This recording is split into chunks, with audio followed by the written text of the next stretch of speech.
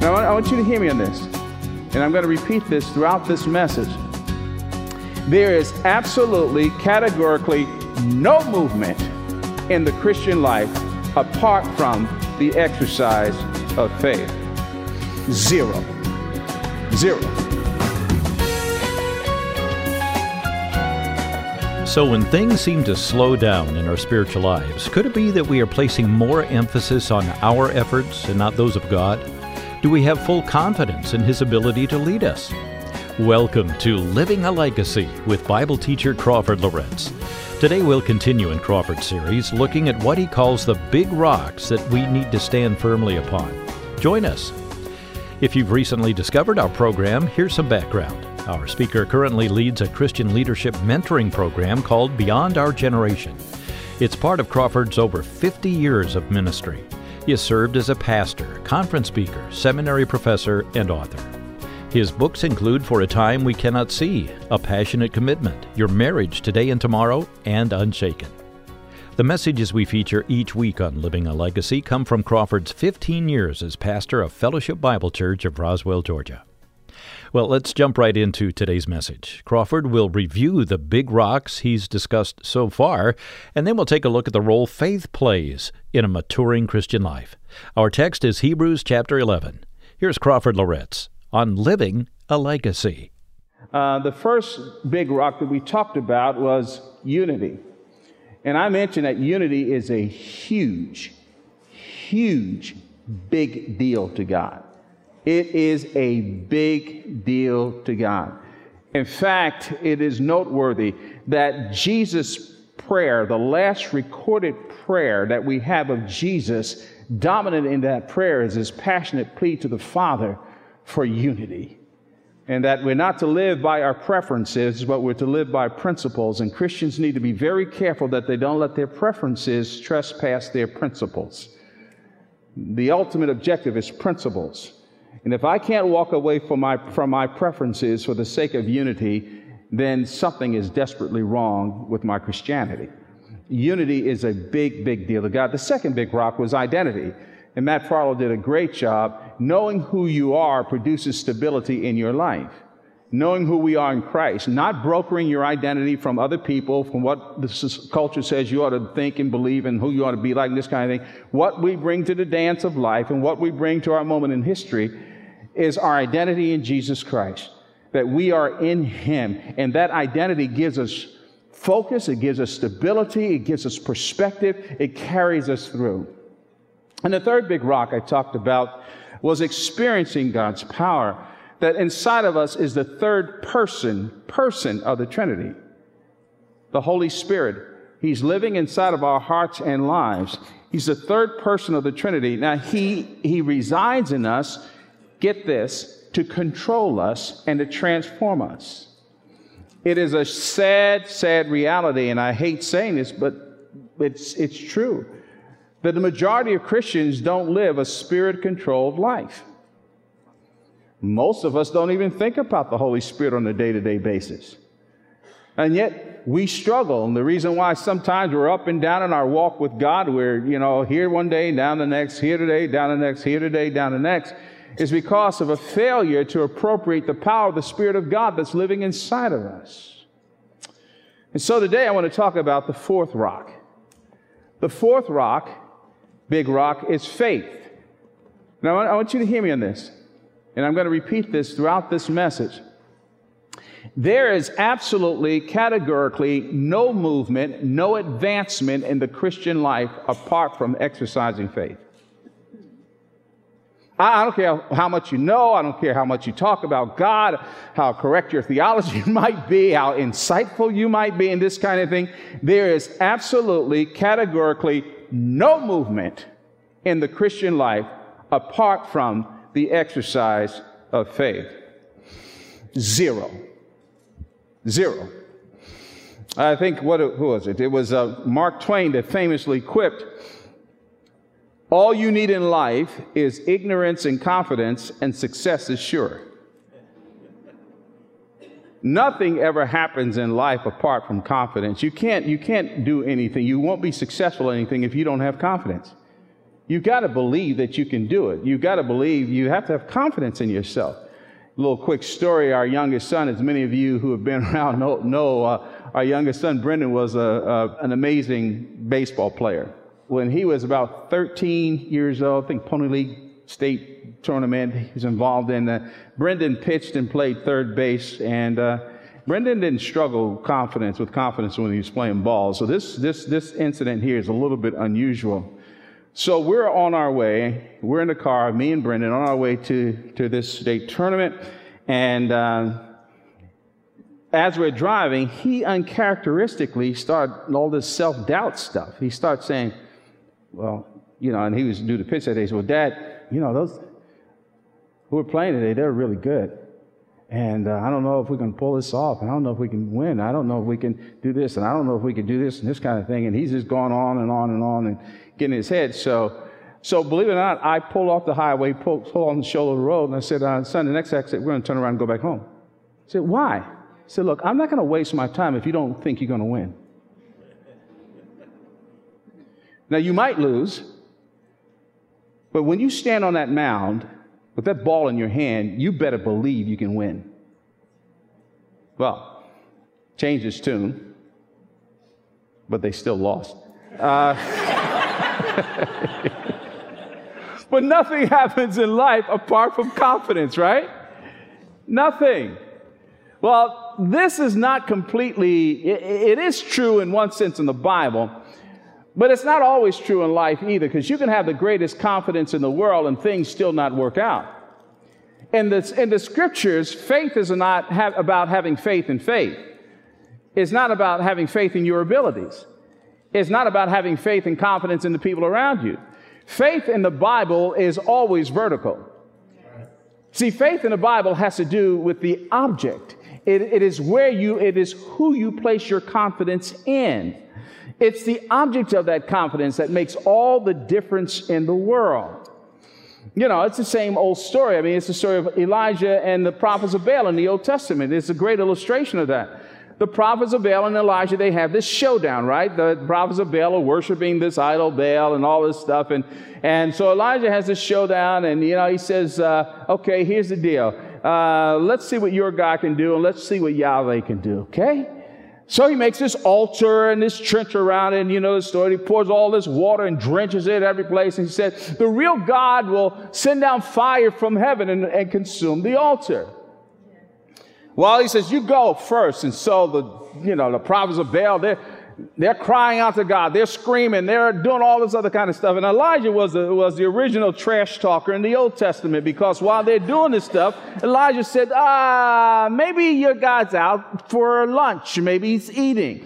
And I kid you not, this is in the text. Then he says next, he said, well, maybe your God's going to the bathroom. And he's predisposed. So this takes hours, right? So what happens? Elijah prays. This quick prayer. Boom! God responds. What's the difference? The difference was the object of his faith. The difference was his God is alive. The difference was he's omnipotent, he's omniscient, he's omnipresent, he's immutable. The difference is God is real. So remember, faith in the Bible is not faith in what you want.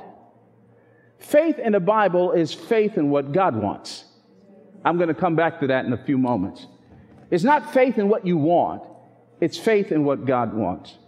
Now, having said that, let me summarize. I'm going to be in Hebrews chapter 11, verses 1 through 6. But let me give you a summary statement about Hebrews chapter 11 in its entirety.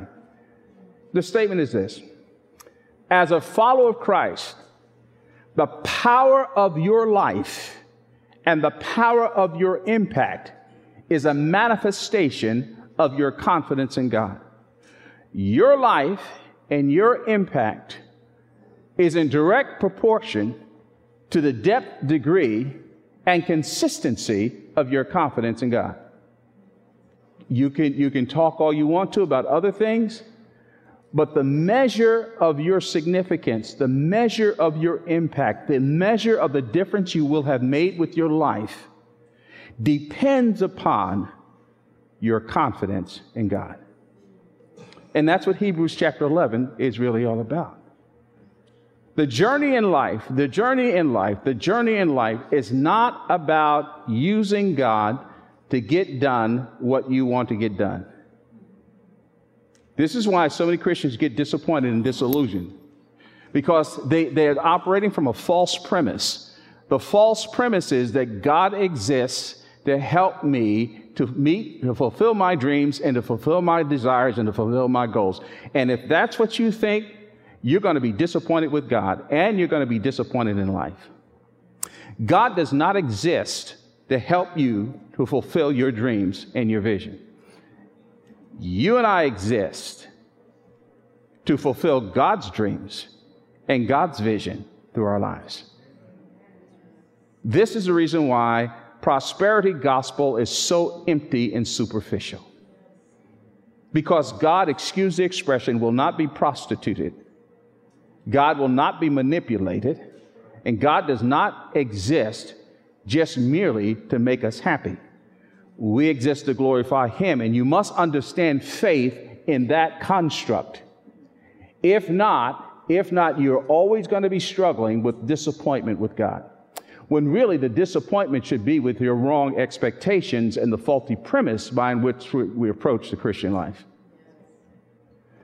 The writer of Hebrews makes three incredible statements in verses 1 through 6, and I argue that the key to understanding the biographical snapshots that he gives, all these biographical snapshots that he gives throughout the book of Hebrews chapter 11, really are illustrations and visuals of these three statements that he makes in verses 1 through 6. They're illustrations and visuals of these three didactic, you might even say propositional statements that he makes in verses 1 through 6. The very first statement that he makes is this. Number one, faith is a confident reality of the future. I wrote a book a number of years ago entitled, it was on faith and entitled Unshaken. And what I say in the introduction of that book is that nowhere in the Bible will you ever find a definition of faith. Now, what you find here in Hebrews chapter 11, verse 1 is a description of faith, but you don't find a definition of faith. Now, the closest I can come to a definition of faith, and reading all these wonderful texts on faith in the Bible, these stories of people who believe God, Hebrews chapter 11, and these descriptive things, is that I go on to say now, although you can't find a definition there, let me give an open-handed definition of faith. Faith is simply God confidence. Now, here in Hebrews chapter 11, verses 1 and 3, is where you see this principle that faith is the confident reality of the future. Biblical faith is confident obedience to God's word in spite of circumstances and consequences. He says here in verse 1, now faith is the assurance of things hoped for, the conviction of things not seen. Technically, that's not a definition, that's a description. He's describing what faith is. It is the assurance of things hoped for and the conviction of things not seen. Now, I would argue, although the verse does not say this, as you read Hebrews chapter 11, you come to the understanding that faith is not something that just is in thin air, that I have a desire, I'm believing God for, that He'll give me $5 million by Thursday afternoon. Now, I'm believing God that He's going to give me a Maserati on Saturday. Or I'm believing God that's not biblical faith necessarily. As you read Hebrews chapter 11, you come to the conclusion that faith is always lodged in God's word. It's what He said. It is not human speculation. It is not untethered desire. It is not what we want.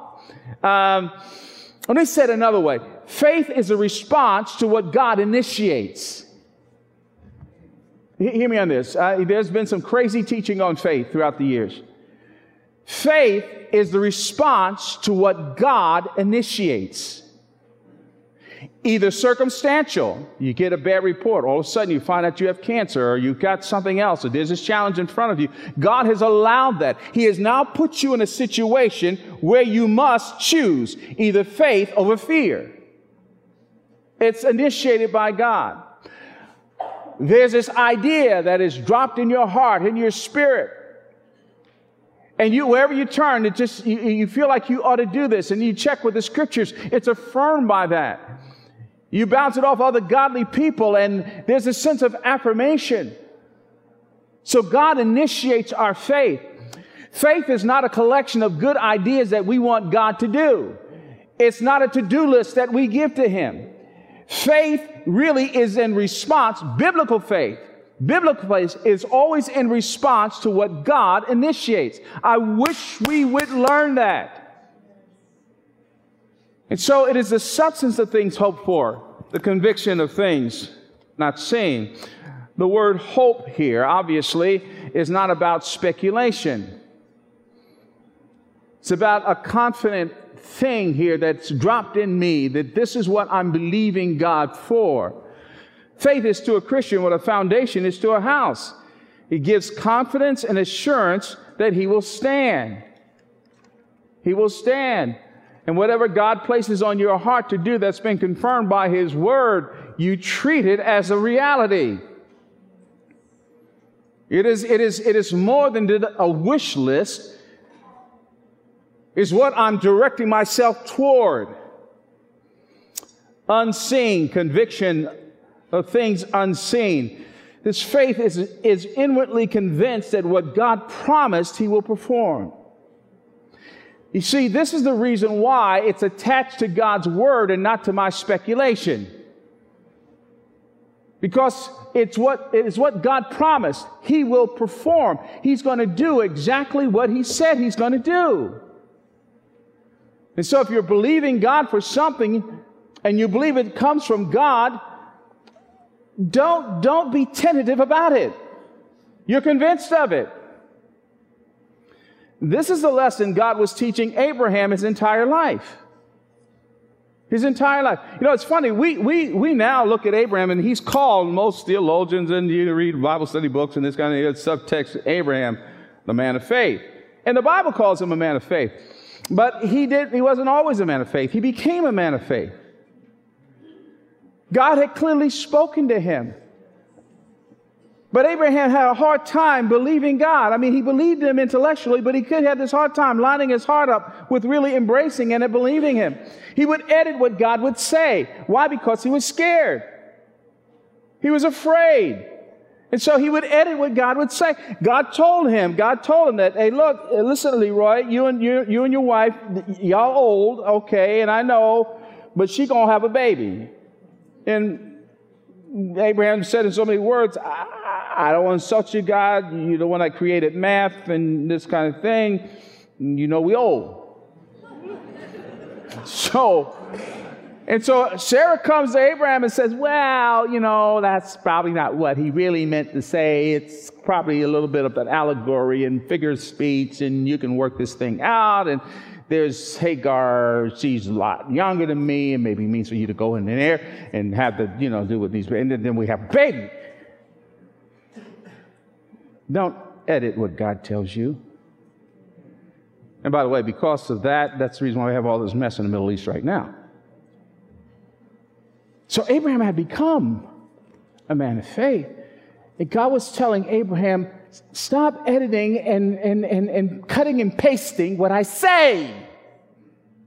Now take your son Isaac, your only son whom you love, and kill him.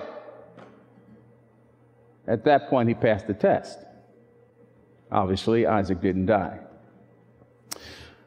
And so this is the portrait. This is what this verse is anchored in, because later on, Abraham's one of the snapshots. All the others are snapshots of this. If you're going to believe me, Crawford, believe me. Don't treat what I tell you to do as if it's negotiable. I used to believe that the opposite of faith was not doubt. The opposite of faith is not doubt. The opposite of faith is fear. Doubt is a manifestation, more often than not, of fear. We get fearful because faith is always takes us into the darkness. Faith always places us in the context of an adversity that's larger than our resources to manage. And so faith will always force us to deal with our fears. Are you going to see through that to a God that's larger and bigger than what's facing you? Or are you going to allow the gap to cause you to push the rewind button and settle for a comfortable disobedience? And by the way, justified by saying that that's wisdom. So the opposite of faith is fear. Now, down here in verse 3 is the illustration, one of the great illustrations that the writer of Hebrews gives to underscore what he said in verse 1. Notice what he says in verse 3. He says, by faith we understand that the universe was created by the word of God, so that what is seen was not made out of things that are visible. Now hang in there for a moment. You know, when you read this, you read verses 1 and 2, you get to verse 3, saying, what? How does that connect? But measure the words again. Let me read the verse again. By faith we understand that the universe was created by the word of God, so that what is seen was not made out of things that are visible. Faith makes visible what others can't see, but it says something more. What he's pointing to is the unquestioned power of God. It's like he's saying, do you know who you're placing your faith in? Crawford Loritts, our speaker here on Living a Legacy, with a message titled Faith. It's so important to understand Crawford's statement at the beginning of this message. He said there's absolutely, categorically no movement in the Christian life apart from the exercise of faith. Well, we'll get to the second part of this message next week. If you joined us late in our program, hear the entire message on our website, livingalegacy.org, livingalegacy.org, or on your favorite podcast site. You can also download many of Crawford's messages for free on our website. Might be a great support reference for a Bible study or discussion group. Look for the MP3 link at livingalegacy.org. We're so grateful when you get in touch with us. Here's a recent email from John. He writes, I don't often write reviews on podcasts. However, I realized it would be wrong of me not to say a word of thanks to Crawford and Moody Radio for your podcasts over these past few years. I returned to the UK after 10 years serving God in Africa. The years transitioning back have been hard. During lockdown, when our churches were closed, I remembered the encouragement Crawford gave during a spiritual life conference while in Africa. I started listening to Living a Legacy since then. This radio ministry has been both a source of comfort and challenging light over many tough months. I greatly appreciate your words, even though they're now spoken post-retirement. I never got to say thank you for your consistent, edifying teaching. John, thank you so much for getting in touch with us. We're grateful to hear how Crawford's teaching filled a gap in your transition from the mission field. Well, have you been a long-time listener? Let us know. Your emails assure us that this teaching ministry is a needed part of this station's broadcast schedule. Here's our address, legacy@moody.edu, legacy@moody.edu. Thank you so much. For Crawford Loritts, I'm Bill Davis. Thanks for studying with us today. This program is a production of Moody Radio, a ministry of Moody Bible Institute.